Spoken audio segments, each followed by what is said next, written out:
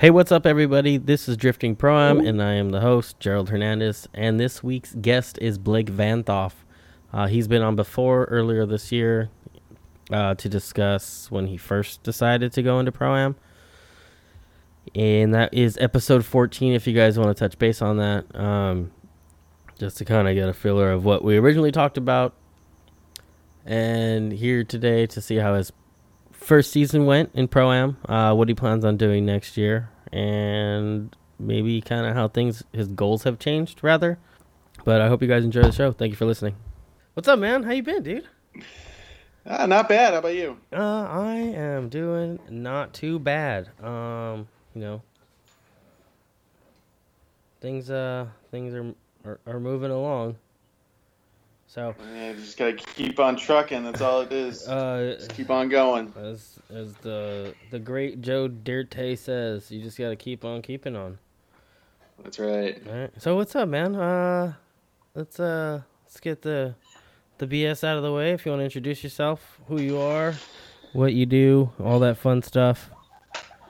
Sure. So my name is Blake. I drift in the East 10 Pro-Am series, and I do some local events around Atlanta, and I drift a Turbo LS E36 coupe.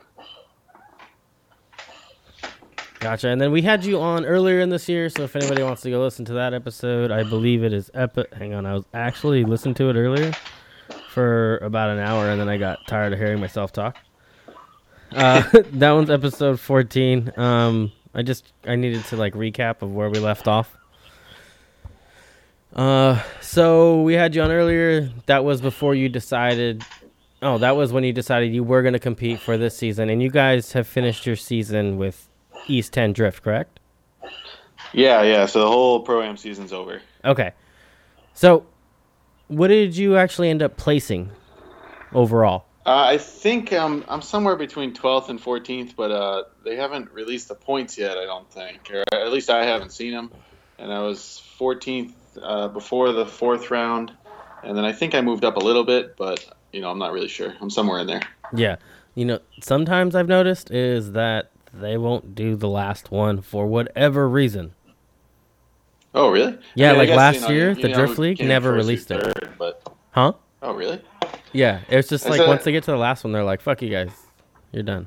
Yeah, I know they had an event the weekend after that, so maybe they're just a little delayed. Yeah, it's been a couple weeks now, but I don't know. Maybe they'll release it. Who knows? They usually send out emails a few weeks later and recap what happened and what's going on in their plan. Maybe this time they'll talk about their plan for 2020. I'm not sure, so maybe they'll still email. Yeah. So. But yeah. Overall, what did you learn this year? Oh man, I learned a lot. I learned a whole lot. You gotta give me specifics, man. The first thing I learned was don't take it so seriously, because man, it was stressful in the beginning, and then your headspace makes a huge difference, and if you're all stressed out and you're trying to do well, and you're thinking about everything that could go wrong, you're just not going to drive well at all. So that was the first thing I learned. Second thing was don't grip your car up. Don't bother. Because, everybody, I made the same mistake as basically you hear everybody say not to do. I made, every single one. And, I tried to grip my car up like crazy, and, I have a lot of horsepower, but, man, was it hard to drive. In the beginning, it was so hard to drive my car. And was that just a reflection of you and your driving, or was that possibly the course layout? A little bit. So the course layout was quite a bit different from the local events. So doing the bigger turns and things were kind of harder to stay in drift, especially on really big sweepers. Okay. So our first round is at Nashville Super Speedway, which has a really big sweeper with 100-mile-an-hour entry. And the speed didn't get to me so much, but trying to keep the car sideways and wide on the sweeper was really difficult. And I found that if I had a lot of practice, I could really dial it in. But there's basically no practice. You get 5 or 6 laps and you're into qualifying. So you gotta be able to throw it down off the trailer, which to me means loosen it up and throw down a better run rather than trying to go wicked fast. Okay. But was I gonna say? But yeah, my driving wasn't up to par either. So like I got out there and Did there you were a think lot you were of like, things I'm that I gonna could have done fucking better. kill it this year? No, I really didn't think I was gonna kill it, but I thought I had a pretty significant advantage. Yeah. But that everybody says it, and that's really not the case. And I kind of I knew that going in, but I kind of thought I'm gonna be able to put the power down and go fast. And my car was really fast when I got it right, but if you're really fast in the lead and your car straightens when you're trying to follow somebody else, then it doesn't really matter. Yep. So that's exactly what was happening. Like the first half of the year was my car was wicked fast when I got it right, but then I try to follow somebody, and if I fell out of boost or if I slowed down for like any reason at all, the car would straighten up, and I'd be like, well, that's it for that. Yeah. And then if you want to go over your car real quick one more time for the Sure. people. So I have a fully built LS motor, an iron block LS, so it's actually like an LQ9.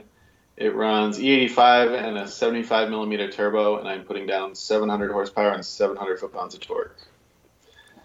And transmission is JK40 out of a 370Z, and rear end is actually just a stock welded E36 rear end. Okay. And then what angle kits, like suspension, are you on? BC long stroke BRs for the coilovers, SLR angle kit with the SLR top plates now. I had somebody ask me to ask about like tow rig and trailer setup. What do you got going on? I have a 2016 F-150 3.5 EcoBoost that I tow a 24-foot enclosed trailer with. No problems? Not even a little. I mean, I go through the mountains in Tennessee, and it's no problem at all. I mean, the biggest issue is fuel mileage, which is like when it's like fully loaded with 5 guys in the car, it's right around like 8 or 9 miles a gallon going through the Tennessee mountains. So that's the biggest issue, but it's got a pretty big fuel tank. It's a 36-gallon fuel tank, so I can make it to where I'm going, which is nice. Yeah, I can see that.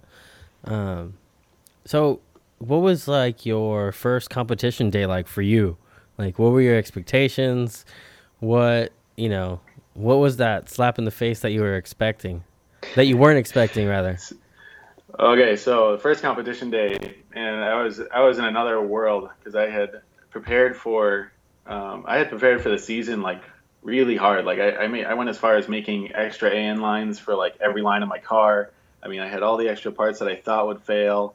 Anything that I thought might happen, I kind of tried to prepare for. So when I got there, I'd spent so much time like preparing and getting the trailer ready and getting ready to do this that it was just really stressful. And like I felt like I had a lot of pressure on me because like I had a team there for the first time and I had to manage what they were doing, and it was really stressful. And there was a lot of pressure. And then I got in the car and I just kind of started driving, and actually I did okay for not I mean I qualified, so that's good. A lot of people are having trouble actually linking the track because it was raining, so you'd have to like get off throttle like halfway through the sweeper because you enter so fast, and just wait to get around this 180 at the end of it. And so a lot of people are having trouble with that section. I was having trouble with that section too, but I ended up linking it and qualifying. And then I went into competition, and so at the end of qualifying, I tore all the teeth off second gear because it was like patchy. Mm-hmm. So I guess I was hitting some dry spots, and I must have been in boost or something, and tore all the teeth off second gear. So I'm like, well, I guess I'm going first or third. And that's not an awkward shift. I mean, it was terrible. Not when you're trying to go fast. Well, I had a 293 rear end, so I have to get into boost. So I have to wait through first gear and then get into third where I'm going to drop out of boost. And there's no second to stay in boost. So I get into third and I initiate in the sweeper, and third gear, let's go, and I run right through a tire wall. So I destroyed like the whole side of my car. Like my transmission's destroyed. I'm like, well, that was fun. That was a good day. And I got back and I was watching videos and noticed my car was like puffing smoke off throttle, so I knew it needed a turbo. So after the first round, I mean, I had my clutch rebuilt. I had a new transmission in it and a new turbocharger on it. What clutch are you running? Just out of curiosity. Let me think. It's an ACT pressure plate with Collins clutch, but it's been rebuilt by Clutch Specialties now with some harder pads on it. Yeah, it's like a sprung 6-puck clutch. Oh, you're not like on a twin disc of any kind or triple disc or anything? Just a single 6-puck? Nope, just single 6-puck. Damn, it's been holding up pretty good, but it definitely needed to be rebuilt. Yeah, because mine blew up, and then I'm starting to think like it lasted so long just fine until it didn't, and then it just blew everything to hell. But I think that had to do with like my my flywheel, because it was like a old cast flywheel. Like when I did the research for my setup, I looked for like Muncie 2LS specifically, and I found some like old ass write up in 2016, and that old ass write up was like, yeah, you get like a 4.8 truck flywheel from like a 99, and then you throw a 69 Chevelle clutch on it, and it bolts right in. So that's what I went with, and I fucked myself royally at the end. Well, it might not have been. Actually, it's crazy that happened to you, because I saw that happen to you, and then one of my friends, he has a 240 and was at Grid Life, and it happened to him. Oh, I think I talked to him, and it went through his firewall, right? Yeah, it went through his transmission tunnel and hit the guy in the passenger seat. Yep, and broke his toes or something like that? Yeah. Dude, that's fucking crazy. See? I was like, you barely ever see this happen. I've seen it twice this year, and now I'm like, oh, maybe I need a shatterproof bell housing. Yeah, you do, man. You do. And then I had one, but that blew off. So, I don't know. I'm starting to... I want to drive again, so I'm not going big, crazy horsepower. So I might just get something inexpensive now and probably spend a little bit more money on the flywheel. So if it does happen again, it's not a cast fucking iron one that blows apart and blows everything off. I can get like an aluminum one or something. Yeah, that was crazy. I was looking at like the Kevlar blankets you can get for like your transmission and stuff. Yeah, maybe I'll get one of these. Yeah, because but see, then it just builds snowballs comes into effect, and then you're like not getting any seat time because you're blowing all your money on new shit. Yeah. So that was basically the whole season, is blowing money on new shit. Oh, serious, dude. That's what I do not want to do. Like, I want this car to run, and so I can get like as much fucking seat time as possible. Yeah, so that's what I want to do. And I spent on the first podcast, I talk about how I spent like a whole prior year testing the car and stuff. Yeah, I remember that. The stresses that are on the car in Pro-Am are so much higher than what they're on like at a local like tight track. And I mean, when you're even if you drive hard, fourth gear, yeah, even if you drive hard, I mean, there's no, unless you're clutch kicking fourth gear from like a dead stop, I don't see, and you have like real, serious tires on it, I don't see the force that you're exerting on it, like in Pro-Am or on the big tracks, I should say. Yeah. So that hit me by surprise, and a lot of things failed that I didn't expect to fail. Like one thing was I have a really weird reducer on my turbo outlet to my intercooler, from the turbo to the intercooler. Okay. And it's like a 3.5 down to a 2.5 45-degree elbow. And it just wore out. Like it just became like soft. Oh. And it started like slip expanding? out of the clamp. Oh. Yeah, it was like expanding, but it was also slipping out of the clamp. And it would slip out of the clamp on the bottom, so you couldn't see it. And then when you go into boost, you'd only make about 5 pounds because you got a huge leak underneath. And what else failed? I had a bunch of weird stuff.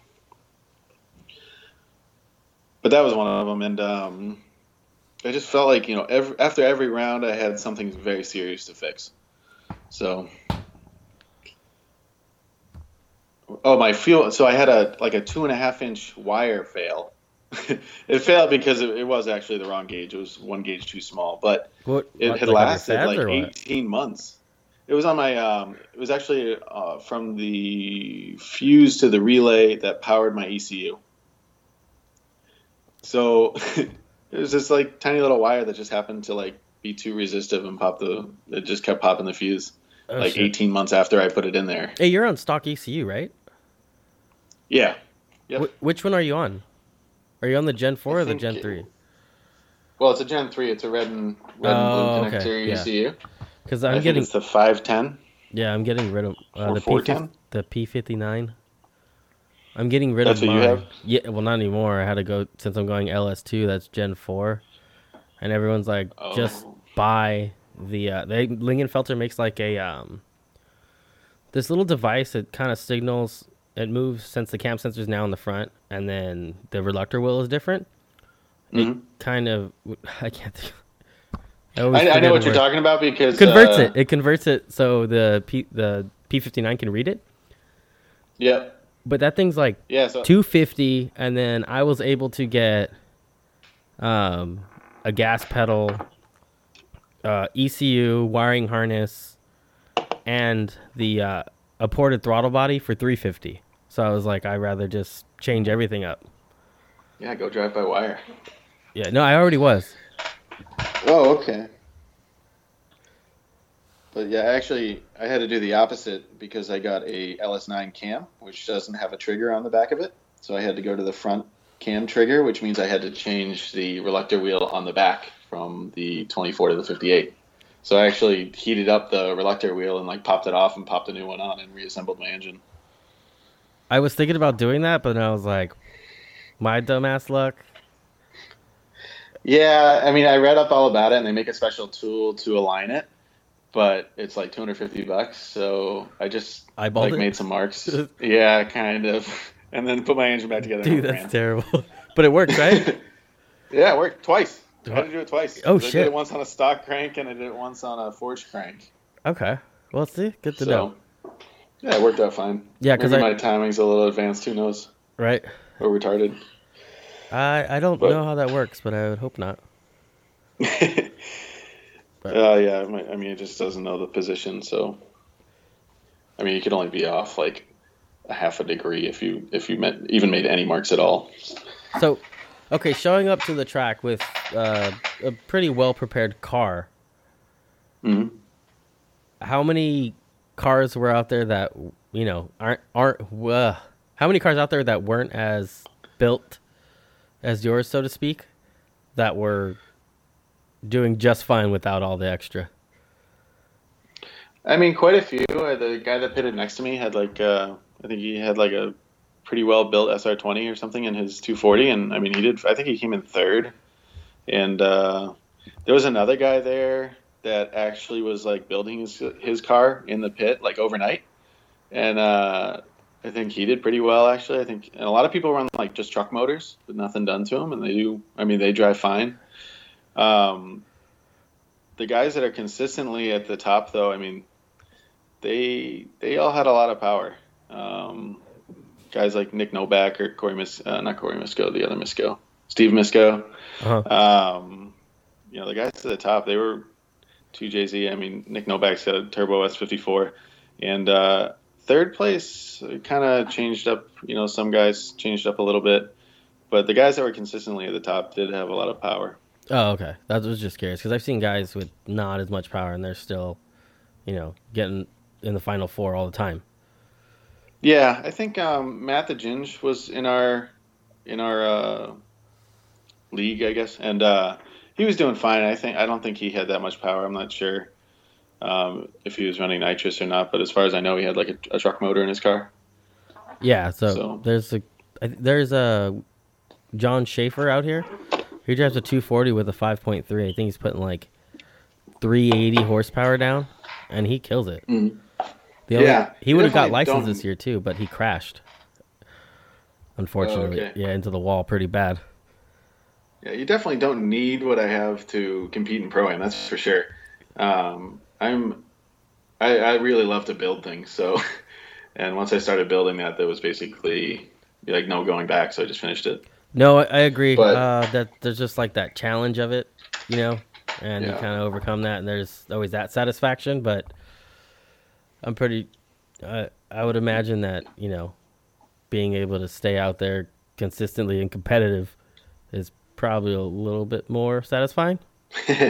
Yeah, probably. It's really strange actually. So I had a lot of great luck on events that weren't East 10 events. So I drove a lot of events that weren't East 10 events, and I drove pretty big events. Like I did Sparks in the Park, and I did LS Fest, and I did Import Alliance, and I was doing local events in between those. And the car never broke. Like at any other event, it was fine. And then it seemed just like every round the car broke. How was the competition at LS Fest? How'd you do? I came in second. Oh shit! All right. Who won? And Was it? Taylor Hull. Oh, okay. Didn't he win last Pro year 1 too? guy. Yeah, I know, right? Yeah, he won last year too. And there were a lot of Pro 2 guys out there, a lot of Pro Am guys out there, and it's the weirdest thing because I think a lot of things swung in my direction to be able to get second place at that event. And I showed up alone. I didn't have my team. I didn't have anything. I just came with a truck and trailer and dropped off the car, and I was kind of just banking on getting knocked out early, and I didn't take it too seriously because of how many pros were there. And then I ended up doing really, really well. So. And that kind of gives you that like confidence boost, I imagine. Yeah. So I went into round 4, which was a week later, 2 weeks later or something. And I was like, I think I'm going to do real good at this event. And I did do pretty decently at the event. Yeah, but I got knocked out by Tyler Berry, which was the way I should get knocked out. I mean, he drove better than I did, and he had a better lead than I did, so he should have won. And I'm happy to get knocked out like that instead of the car failing. Yeah, because it's just upsetting when that happens, when the car just stops working. Yeah. Yep.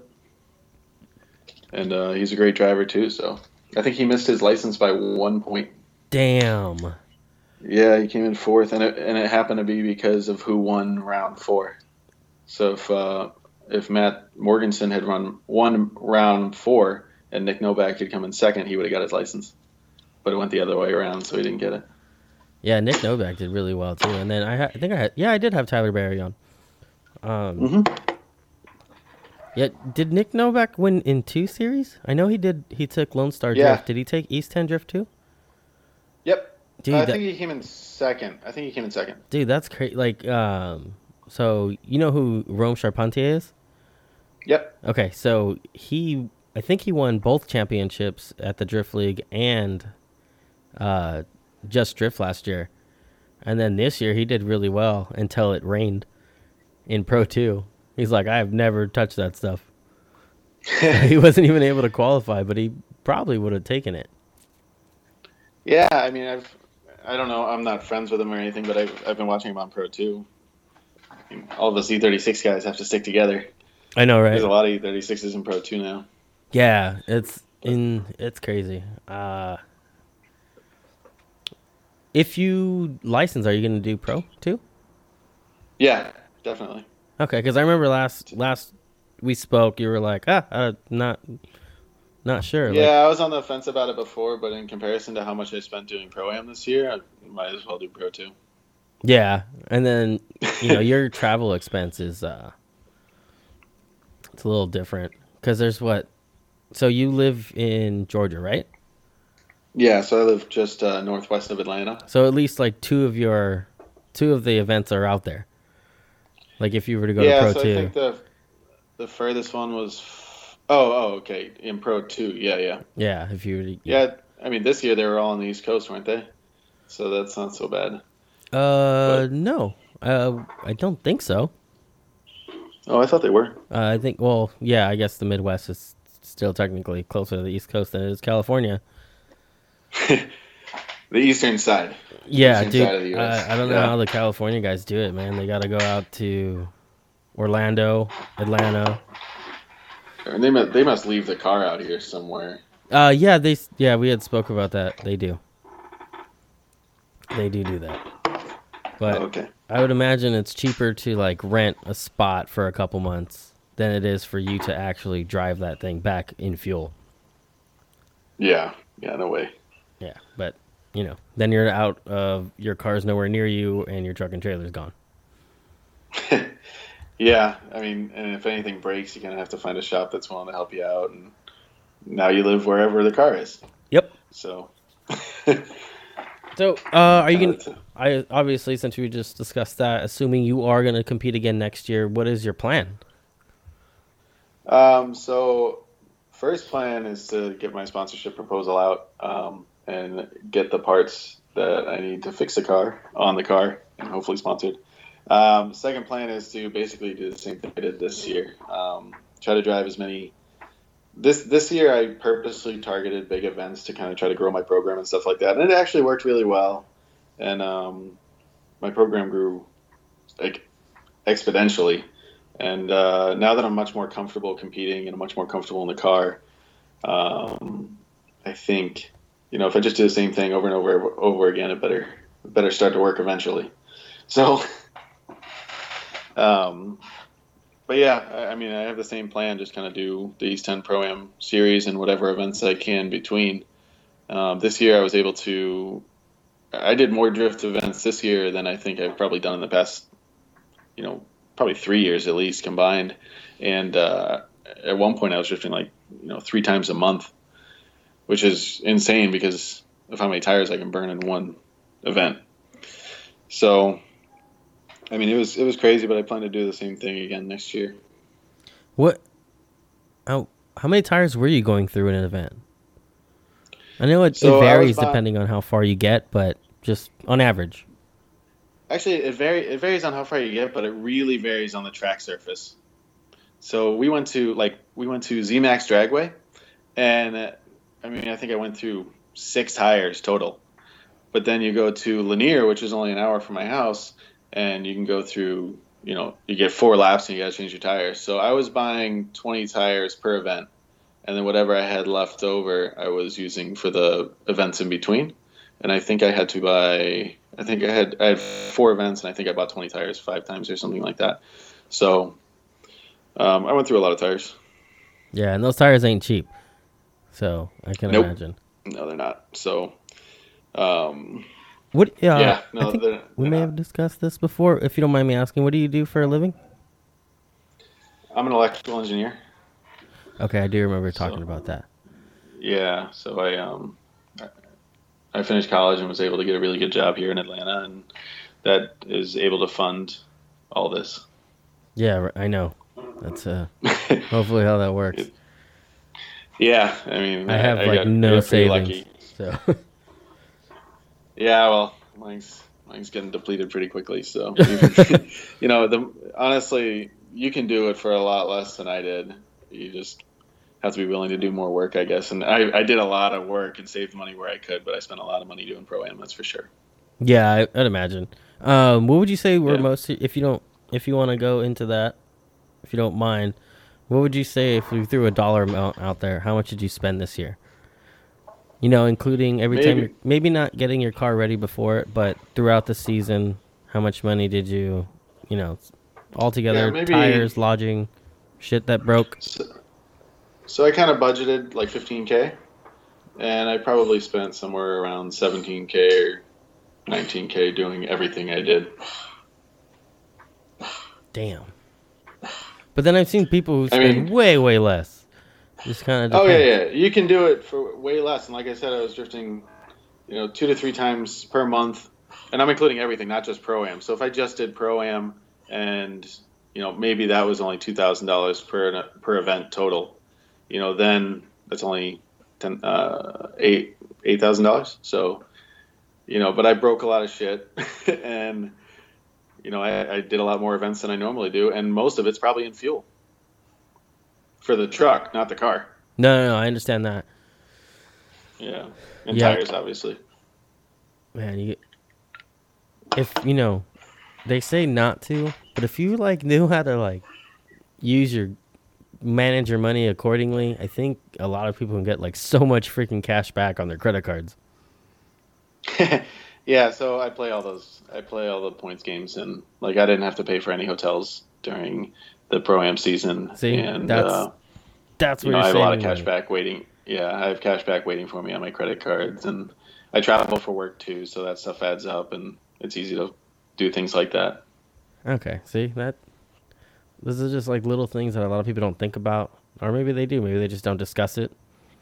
Yeah, I mean, it depends. If you travel for work, there's some really great travel cards out there, and you can really build points on everything. So if I buy dinner, that's the other thing. I treated not to say that other people treat their team badly, but I was really good to my team. So I was spending quite a bit in food and beer, and we were going out to dinner, and we were staying in hotels and things like that. So, my team, I think my team had it pretty good, and there's definitely ways to do it cheaper, no doubt. Yeah.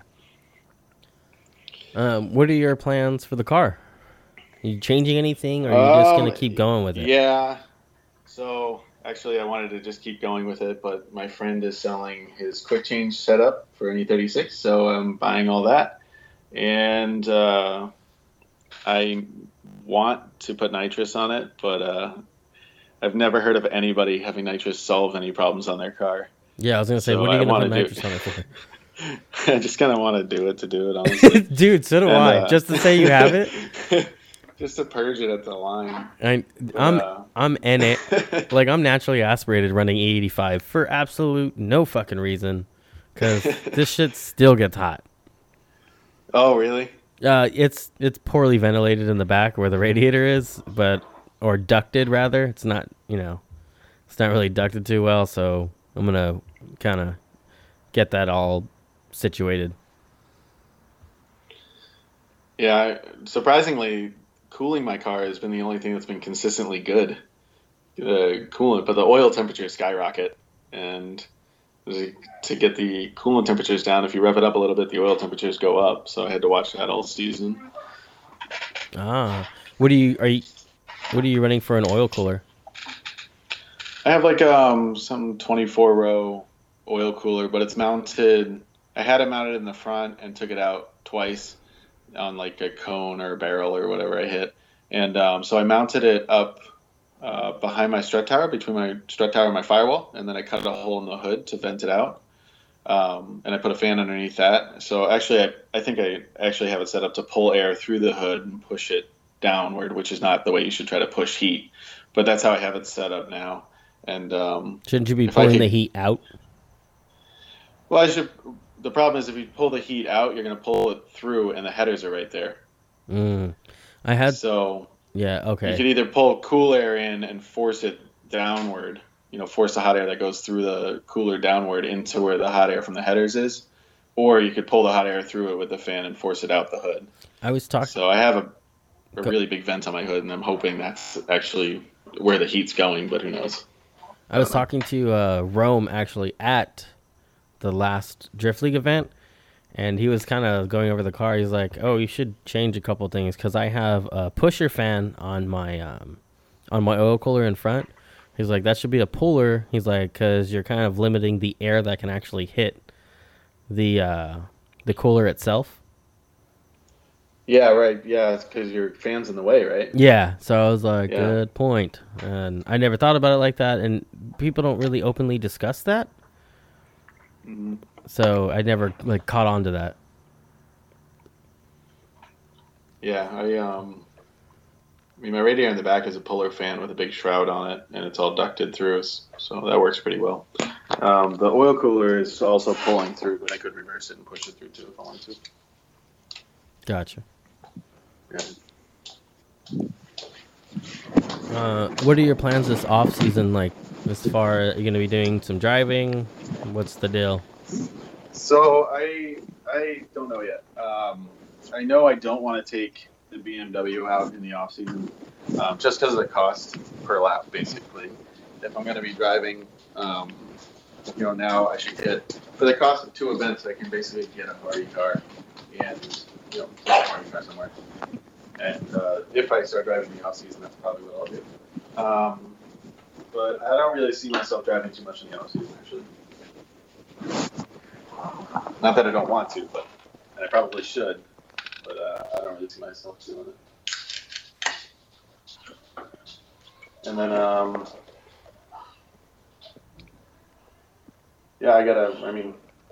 gonna get the car up on jack stands and kind of take the motor out, take the interior out, clean everything, and put it back together and make sure everything's fit and sound for the next time, for next year. Are you going to go with the livery next year or anything, or are you just going to keep it the same way? I'd like to do something a little more flashy, but I haven't thought about anything. I'm working on sponsors for next year, so we'll see, what they want or if they want me to put anything on the car. But I'm gonna try to come up with something that's a little more flashy. Yeah. What kind of liveries are you into? So I'm not really into like the the kind of the tribal looking ones that you see a lot.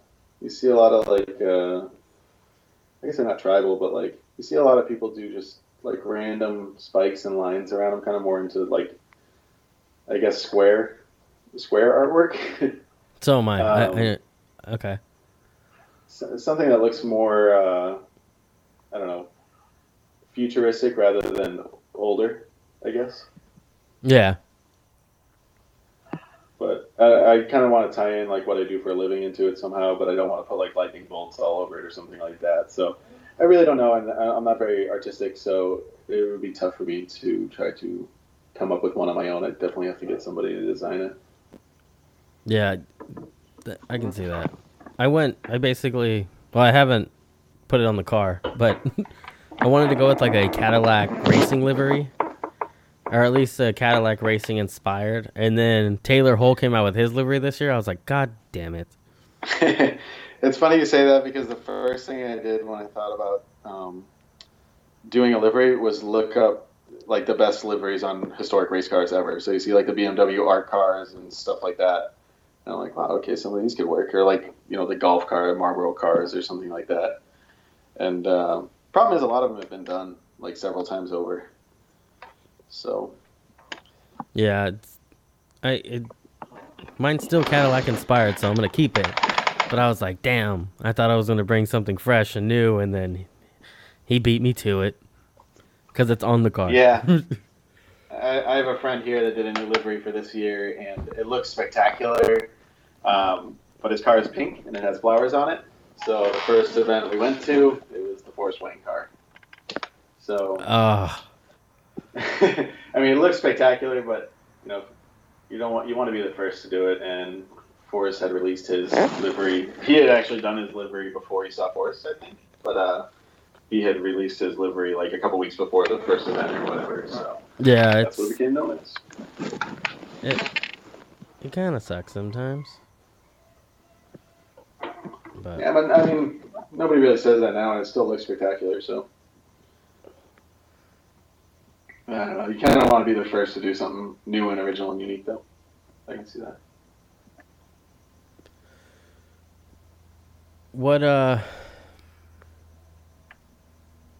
you planning ahead for next year as far as like to get ready? What do you guys kind of As far as the car goes, or like not the necessarily team? the car? You already kind of like just the way everything went this year. Is there anything like just your program in general? What are you looking to improve on? What are things you didn't like the way you kind of did them last year, so you want to make sure you change it up for next year? Hmm. Like me, I don't have a solid Actually, team, and I need to get that. Like that's right now. so I I have my got, girlfriend. Oh, okay. So I got very lucky. I have a very reliable team. Actually, the program really shaped up really well. I mean, I have a spotter, two mechanics, and my girlfriend is dedicated media for me. So she sets up the GoPros in the car. One of my sponsors requires certain videos of certain things. So she sets up the GoPros in the car. She takes all the photos and edits them afterward. And then the other three guys, they've been there every time. The program itself is actually really shaped up very well. So I don't really have much to improve. I don't think. I mean, there's always somewhere I can improve. What I am going to do is I'm going to try to pit on a Pro 2 team or Pro 1 team next year.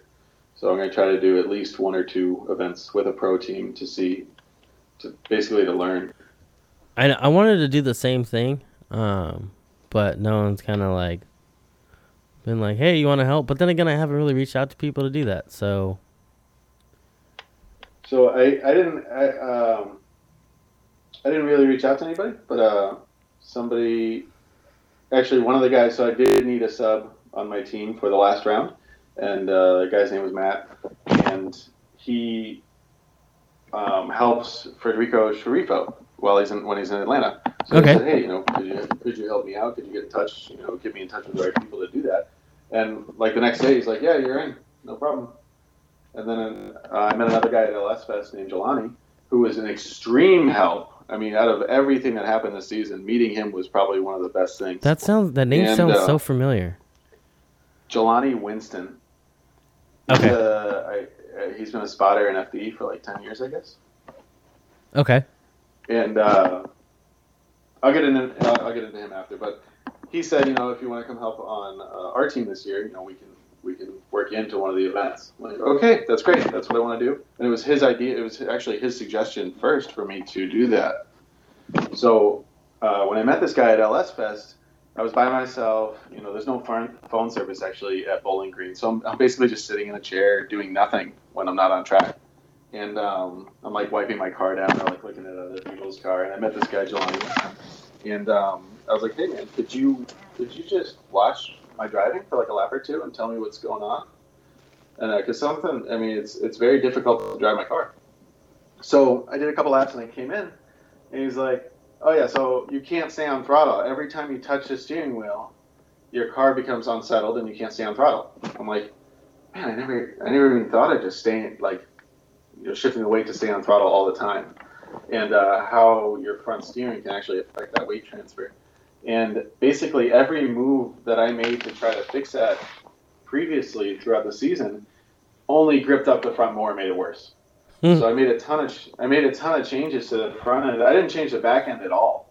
And I made a ton of changes to the front end throughout the season. Like at the beginning of the season, I was running a ton of caster and camber to get the self-steer right. Mm-hmm. But it made my contact patch really bad. So I changed it. I took out all the caster and took out all the camber. So now I'm only running like three degrees of each. And towed out, and I used Ackerman to self-center. And that gave my contact patch. That made a much wider contact patch, and my kind of melting pattern on my front tires was much better.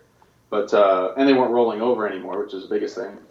But it made my car really, really tight. And he was he told me exactly what to change. He's like, change this, this, and this. And I'm like, okay. And I very rarely just listen to people on a whim, but I was talking to him earlier, and he really seemed like he knew what he was talking about. He's been spotting NFD for a long time, so he must.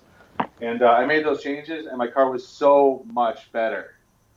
I talked to this one guy, and I've been trying to do the same thing for like the past 3 months, and it was so much better. And all I really did was numb the front steering and take side bite out of the back, and my car was so much easier to drive. And that was one of the biggest contributors to how I did at LS Fest, I think. Nice. But so after the car was set up like that, I was a lot more confident. Had anybody else given you some, like, the same pointers and you just kind of blew them off? Not going to lie, I've done that shit, so that's why I'm asking. So, a lot of things that you can do to a 240, you can't do to an E36. There are a lot of things that work on one chassis doesn't work on another chassis. So a lot of the insight I had been getting before was kind of that person's chassis specific, and I would try it, and it would, make it worse. Or, they were running WiseFab, and I was running SLR, and I was trying to set up my kit like a WiseFab kit, but I don't have, a lot of kingpin offset, so that doesn't really work either. Stuff like that, and I didn't really trust a lot of the things that came my way, but I didn't ignore them. I took them with a grain of salt, you could say. Okay. But this guy was. The reason I met him was I was looking at Brandon Graves' twin turbo LS E92, and he was on his team for LS Fest. So, he knew what he was doing with the chassis, very similar to mine. So, and I was like, I don't know, I needed to do something. It wasn't working. Yeah, it's kind of nice when those people are around. I just wish I'd listened to people more often. I would probably be in a better position right now. Why do you say that? Just literally. When I was like, hey, I was talking to my dad. I was like, hey, the clutch is slipping. He's like, yeah, you should probably shut it down. I was like, I'm gonna go for one more lap. and yeah, I should have listened to him. But at least I listened to him about that stupid ass fucking bell housing he was so adamant about when I was building the car. He's like, get a steel bell housing. I was like, all right, whatever, just to shut him up. And it paid off, so. Yeah, your toes are fine, right? Yeah, well, they normally go towards the passenger side, so. Oh, okay. Actually, I've heard that before, too. Yeah. It's like, who Who's right-hand drive besides James Dean? Kevin Lawrence. I think that conversation came up one day, and he's like, "Yeah, I think he said he didn't have a still bell housing, but apparently, supposedly that's going to be a rule for next year in FD. Oh, really? Supposedly, that's just a rumor though. Oh, okay. And then supposedly that there's an FD Pro-Am book now that we all have to abide by. Yeah, so I think there was a Pro-Am book in 2019, but it came out very late, so at least East 10 didn't follow it. They went by the rules from 2018.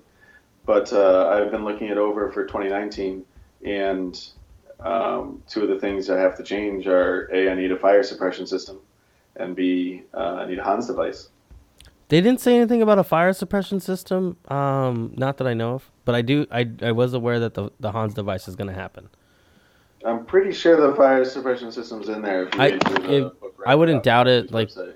Look at how much fuel we're running. You know what I mean? Like, that's super important. Yeah. I agree. I mean, but damn, man, that's more shit I got to spend money on. Like right there, a fire suppression system and a Hans device. That's $1,000. Yeah. Yeah. I mean, I can plug my sponsor if you want. I got a great sponsor named RJS Racing out of Florida that supplies that stuff. Oh no, you're always more than welcome to. Yeah, see, that's. Did you get them on after the fact, or was that for next year? No, I got them for this year. I just got them after the first time that we talked. So nice. We were talking when we did the first podcast together, but it came to fruition after March, so after Port Alliance season, and it worked out great. I mean, they really helped me out a lot, and I got my suit and my arm restraints and basically all of my safety equipment through them. Oh, okay, sweet. Yeah, I know. I need to get a new suit. What the hell is going on over there? There's so much noise. Oh, you can hear that? It's my chair. Yeah. It's like me shifting my weight in my chair and it's making all types of squeaking noises. Yeah. Yeah, it threw me off for a second. Sorry. No worries. What?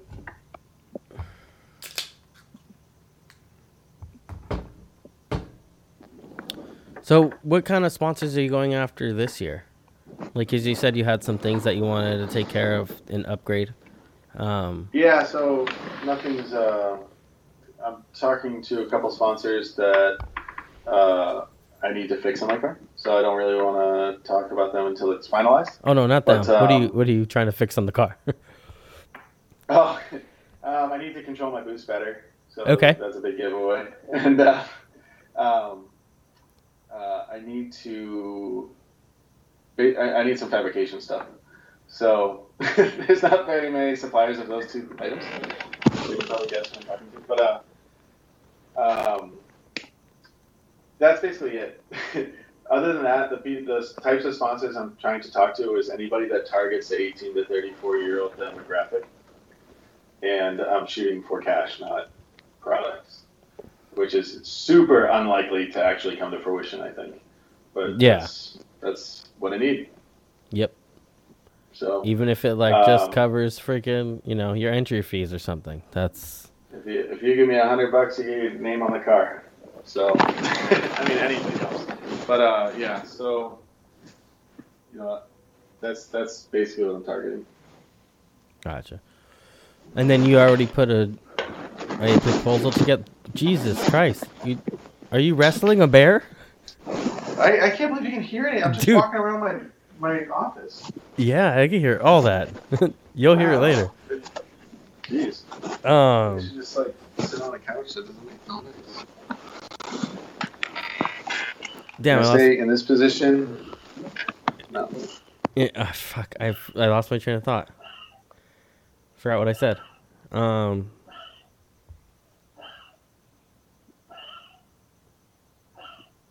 Shit. Now I hear something else in the background. So that's my dog. Does he have a cough? Yeah, he does. My dog does the same thing sometimes. Oh, really? Yeah, I had to put him on a diet. Yeah, my dog's 14, so diet's not gonna help. Oh, what kind of dog is it? Sorry, I'm a dog person. So it's It's a King Charles Spaniel. Never. I gotta Google that later. They're like little. They're like forever puppy dogs. Gotcha. Yeah. Damn, you really made me. I lost my train of thought, and I was gonna ask you something. I was Sorry, it's probably important too. It might have been. We were talking about sponsors. We were talking about targeting cash. We were talking about things like that. Yeah. Oh, have I put together my 2020 proposal? I think. Correct. Yeah, that was the question. Yeah. So I finished that, and did you do it all? Did you do like a fancy one? Yeah, I made a fancy one. It took a really long time. Dude, me too. Because I had to. I don't know anything. First of all, I'm a terrible artist. Second of all, I don't know anything about creating art on a computer. And third of all, I don't want to pay for any programs. So I downloaded a program called GIMP, which is like a free Adobe Illustrator. Okay. And it's really not user-friendly, and I learned how to use it and was able to make a really nice proposal. Dude, and, I did something so you had to do you wrote everything up and stuff like that. Yeah, I wrote it. Yeah, everything. Yeah, I did there was one online a few years ago. It was Danny George's old one, and he released it. So I was like, cool. Now I know what they look like. Yeah, so I took some. I had one that somebody else made for me last year, and I took some inspiration from the one that they had made me. I found Danny George's, and then I found a very old Pro 2 sponsorship proposal from like 2014 or 2013 or something. Mm-hmm. And I kind of used all three of them to determine like what it should look like and what I should ask for and how I should lay it out and what people are looking for. Yeah, I was actually able to see some Factory 83 ones, and oh my god, I don't know what anybody's coming up with, but these are fucking nuts. Like, they're so good. I mean, even like Danny George's is awesome. No, his is great. That's an old one. His is great, but when you see like the Factory 83 one, you can see like someone's just like super into it. Like I don't know the person who does it, but he does it really fucking well.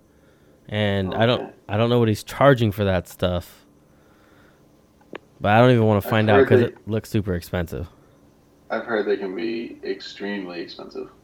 Yeah. And wait, what would you consider extremely expensive? Like anything over $1,000. Yeah, that's fucking ridiculous.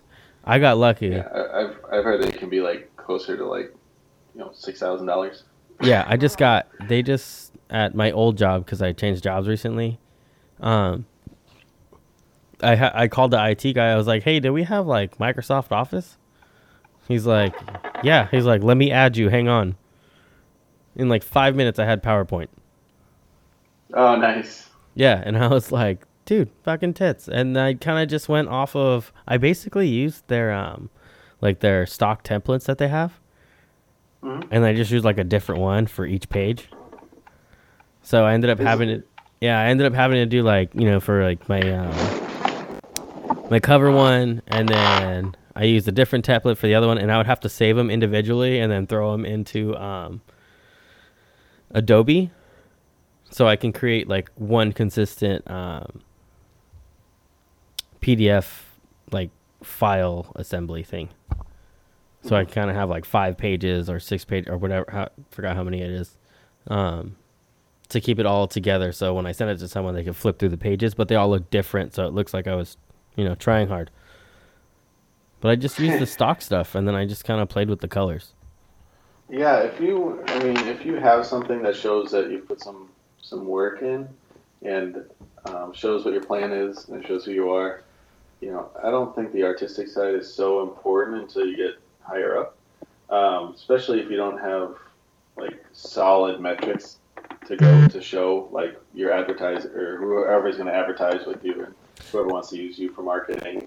If you don't have like solid metrics, but I've seen some of the ones I've seen, they don't really kind of have a big their actual metrics on them. as far as like how many account views they're getting, like an average account view, their average likes per photo or something like that. They just kind of list how many followers they have. I noticed. At like a Pro Am level or like a Pro 1 level or Pro 1 level. Really? Yeah. Because I haven't really seen too many. In fact, I haven't seen any Pro 1 I've seen 2 proposals, but I have been told that they do have all those metrics. And then maybe that's why. Maybe that's something they should have then. But yeah, but I'm like, mine are so low. I don't want to tell them. Huh? You do have metrics on yours? I put metrics on mine, yeah. Yeah, like because I even have the podcast as part of it because it is a part of it. Like I'm going to talk about. I put my YouTube on it. I have literally 16 subscribers and lists that I have 16 subscribers for my YouTube. Yeah, so it's. But I mean, I have a YouTube, and I don't know. It's better than last year. Right. Last year I had 2 subscribers. Now I have 16. Yeah. Right. Yeah, you increased over what, like 1,000% almost. Yeah. Right. Not so bad. So. But yeah, I mean, my followers increased by 50% this year. Oh really? On Instagram, at least. Oh, okay. Yeah, and then on Facebook, I don't think they grew that much, but they grew a bit. Dude, speaking of Facebook, I don't know if people are getting like an invite to like my page, and I hope not. Like I would never ask somebody to like my page, but I don't even know how to turn that off if you can. Like if you want to go for it, you go for it. But I'm not gonna sit there and like, hey, please like my page. You're getting a lot of unprecedented likes. Not a lot, but I just noticed like I'll get a random one like after me and someone else, like I accept a friend request or someone accepts mine. And I'm like, lately, I found that people I don't know are liking very old photos on my personal, like not my racing page, my actual page. Oh, dude, that's another thing. I've been there was a group on Facebook that was created recently, and since that day I joined that fucking group. It's called Drift Car Builders. My shit has been going fucking off on friend requests. Oh, maybe that's it. Maybe it's that group. Dude, I'm telling you, it's gotta be. But it's Justin's. I don't know if you know Justin. He's been on the show before. He owns a shop. Yeah, he owns After Justin, Hours. Yeah. He's one of the few guys that might still be on Bimmer forums. Yeah, probably. Yeah, was there like 4? He's one of them. Yeah, there's like 6 of us that I swear are keeping the lights on. I'd love to, getting back to the proposal, I'd really love to make a YouTube video about how to make a proposal, because I think a lot of people are wondering. But at the same time, I don't want to just have, 8,000 copies of my proposal out there. I was thinking about doing something similar, and I was going to create a new one with like, and just come up with a basically you need like a bio, come up with like one for George Washington. I don't know. We'll just fucking use that as an example. I was thinking about making one like that and just kind of putting it out there so people would kind of have an idea. But it's not necessary, like, I just don't want to put wrong information out there because I've done that before in the past. And I don't want to be that guy. Yeah, right. So, yeah, that's the other thing, right? Who knows my proposal may have worked for me, but maybe this plan doesn't work very well at all for anybody else. Yeah, and then I get some asshole who's like, you told me to write this. I'm like, I didn't tell you to do shit. You told me to write this. I've never done anything, and nobody wants to sponsor me. I don't get it. Yeah. So I don't know. I think the main thing to a proposal is to have a record of doing things. So like like a lot of people have come out strong in the beginning of the season, and then the car breaks and they can't do anything else. But if you made it to 20 events in 2019, your 2020 proposal should reflect those events and how you did and who was there. Yeah. And then even some grassroots guys have proposals, and I'm like, and like they literally have on their proposal thing like racing program. I'm like, you're not racing. Yeah, that's not right. They shouldn't be doing that. And honestly, I think that you definitely you need to be in a series. Even if you're not racing to win, you need to be in a series to have a proposal, I think. No, I wouldn't say that. It's just like I get there's a lot of like a heavy influence for grassroots guys who are kind of like with the big name, and I understand they're gonna go after Yeah, sponsors too. yeah, that's different. So if like Nate Hamilton's a good example, I think.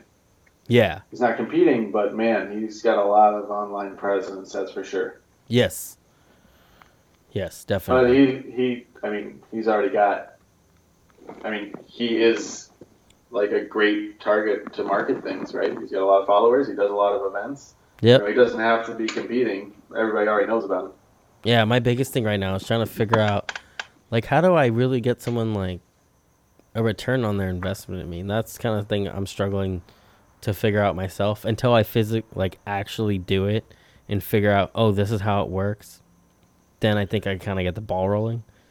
But until then, So there are a lot of. So that's one thing I learned this year. There are a lot of ways that you can actually provide a return on investment for your sponsors that aren't directly sales. I mean, obviously, directly sales are the best way.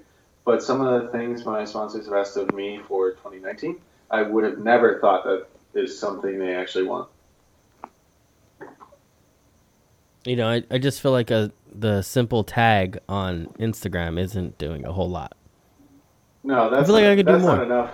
No. Yeah, you can do more. I mean, you can make after reports of every event you go to. You can make videos, and you can give them the raw data so they can make videos out of those videos. I mean, there's a lot you can do. Yeah. I've also had the experience where they don't get back to me about that stuff, and it may have like ruined me to not do that for other sponsors. Yeah, I mean, which isn't a good excuse, but it's what I got. I think if you have a serious sponsor, what you expect from each other should be laid out in the beginning, and it should be very clearly understood what each of you is expecting. Yeah, that's the plan for this year. Is I'm trying to be more communicative. Yeah. So I mean, if they don't get back to you and they say, "Hey, we'll give you this discount, and all you have to do is tag us on this and tag us on that, and use these hashtags," I mean, just do it. Yeah. If they don't. If you say you want to give more to them, maybe you can provide it to them if you want, and then they can use it if they want, or maybe they won't. And maybe then 2021 comes around and they're like, "Hey, we loved everything you did this season." Yeah, and then but they didn't share like a single photo of yours. Yeah, right. So actually, I have one like that didn't share anything or didn't. I had no communication with them, and we were pretty communicative in the beginning, but trailed off. And I don't know. We'll see if they're interested next year if they come to me or. Yeah, because sometimes like after an event, I'll send some stuff and then I won't even get a response. So I'm just like, oh, well, fuck me then. Yeah, that's kind of. That's what it feels like. It's not demotivating. Yeah, exactly, and that's I think you're still supposed to do it though. I think that's where that's what I'm learning. I agreed to do it in the beginning of the season, so I'll just keep on doing what I agreed to. Yeah, so that's whether they're reading it or getting back to me. I mean, that's not my half of the agreement. Yeah, like at least I BCC'd myself, so I know they got it. Yeah. So. But, all right. We are at about an hour, man, which I've been kind of keeping them at an hour, so I don't keep people too long sometimes. Some people want them longer. I don't know why. I'm like, I mean, I'd listen to myself. If you got more to ask me, go for it. Actually, hang on. I got one question. Maybe we got another one. Hang on.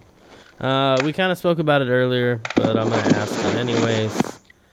Where are we at?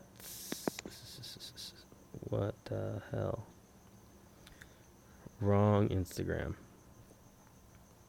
All right, so I'm going to... It's just OMSR81. That's the dude's name on Instagram. He asked, how much horsepower is the absolute minimum, especially in East 10? Does anyone daily their Pro-Am car? I don't know anybody that dailies a Pro-Am car. The minimum horsepower is whatever you bring. I think the minimum horsepower I probably saw, maybe 350. Somewhere around there. A stock truck motor, somewhere around 350, right? but there weren't many guys that low. And I did another podcast where I said I didn't see that many guys under 500 horsepower, and I probably shouldn't have said that because there are a lot of guys under 500 horsepower. But I put my foot in my mouth all the fucking time. Yeah, from what I do see, there is the guys in the top 10 are usually over, 400 or 500 horsepower, somewhere around there. Okay, so come a little prepared. Yeah, I would it's say better to be consistent. 400 is like a super solid number, though.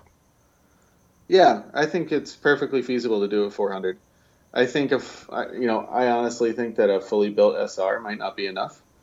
But, I say that now, and maybe somebody comes out next year with a fully built SR and wins. And they're going to shit all over you for saying that. Yeah, right.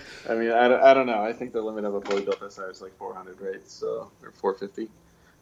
Are you doing East 10 again next year?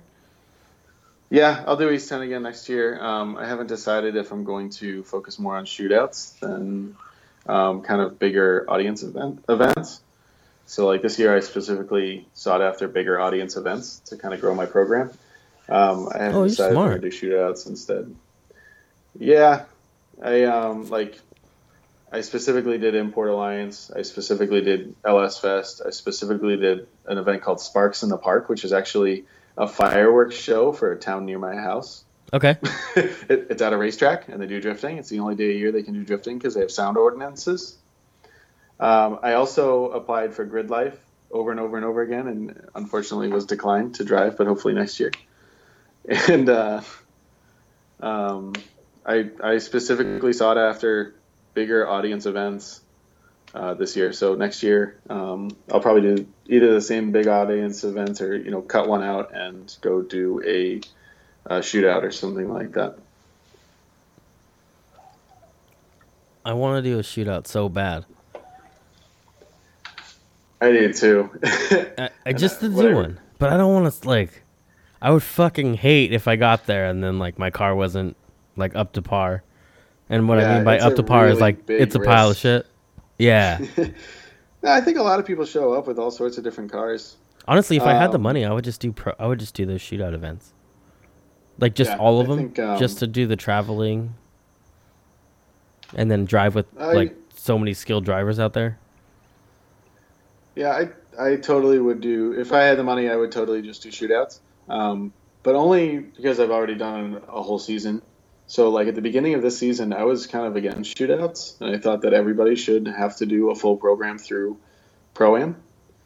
But now that I've already done one, and, the fact is that you can up your chances, tenfold by just doing shootouts, right? There's not just 3 licenses. There's 3 licenses per shootout. If you go to 4 shootouts, it's 12 licenses available. Yeah. So, you spend more for the entry and you spend more traveling. But if you cut everything else out and just do shootouts, that's probably your best bet of getting a Pro 2 license.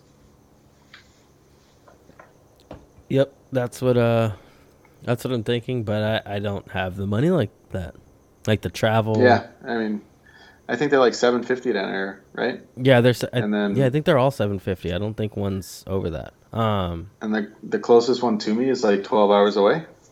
Yeah. So that's a big expense. And, I think about it, and if I did really well in LS Fest, and if that happened at a shootout, I'd have a Pro 2 license. Yeah. You just need that one fucking spur of luck. That's the truth of it. Yeah, right. That's the truth of it. And, or I could compete 4 times in East 10 and spend the same amount of money, actually a lot more money, and, coming fourth by 1 point. Yeah, so and then that's what I'm also on the fence about. You get more bang for your buck if you go to a shootout. Yep.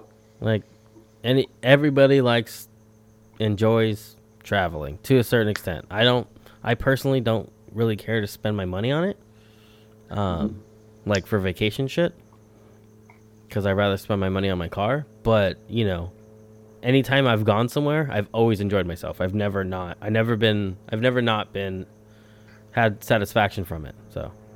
Yeah, I love being there in new places. Traveling for drifting, that was the furthest I've ever traveled was this year for drifting. And I really loved being in all these new places, but man, the drive back is killer.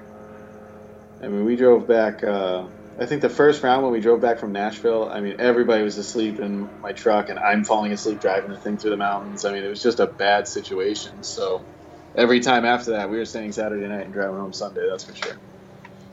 Yeah. So, But yeah, we'll see. Is there anything else you'd like to touch base on? I mean, if you don't have any more questions, I think we covered it. Covered everything that I have to say, I guess.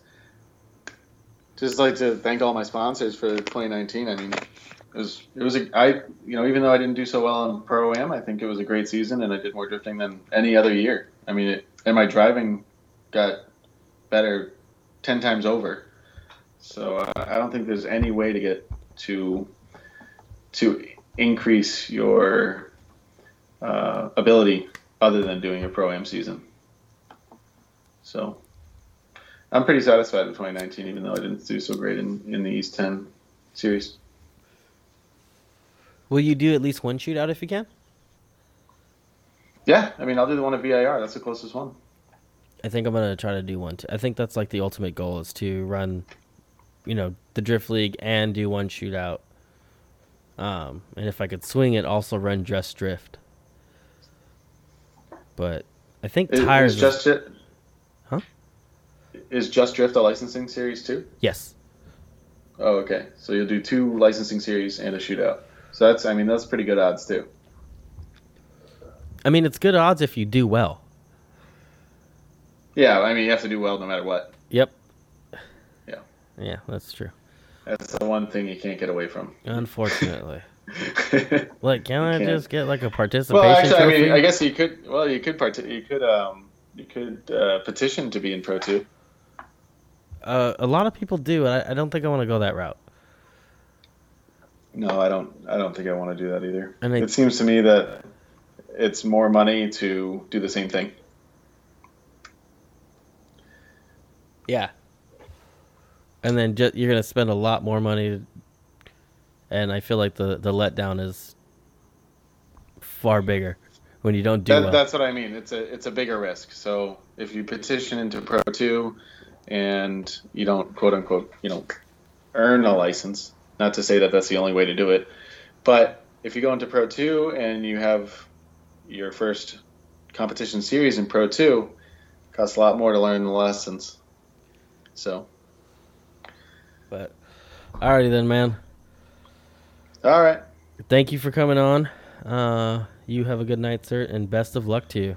I'll keep in touch. No problem. Yeah, you too. All right, man. Take it easy. All right, bye. Bye.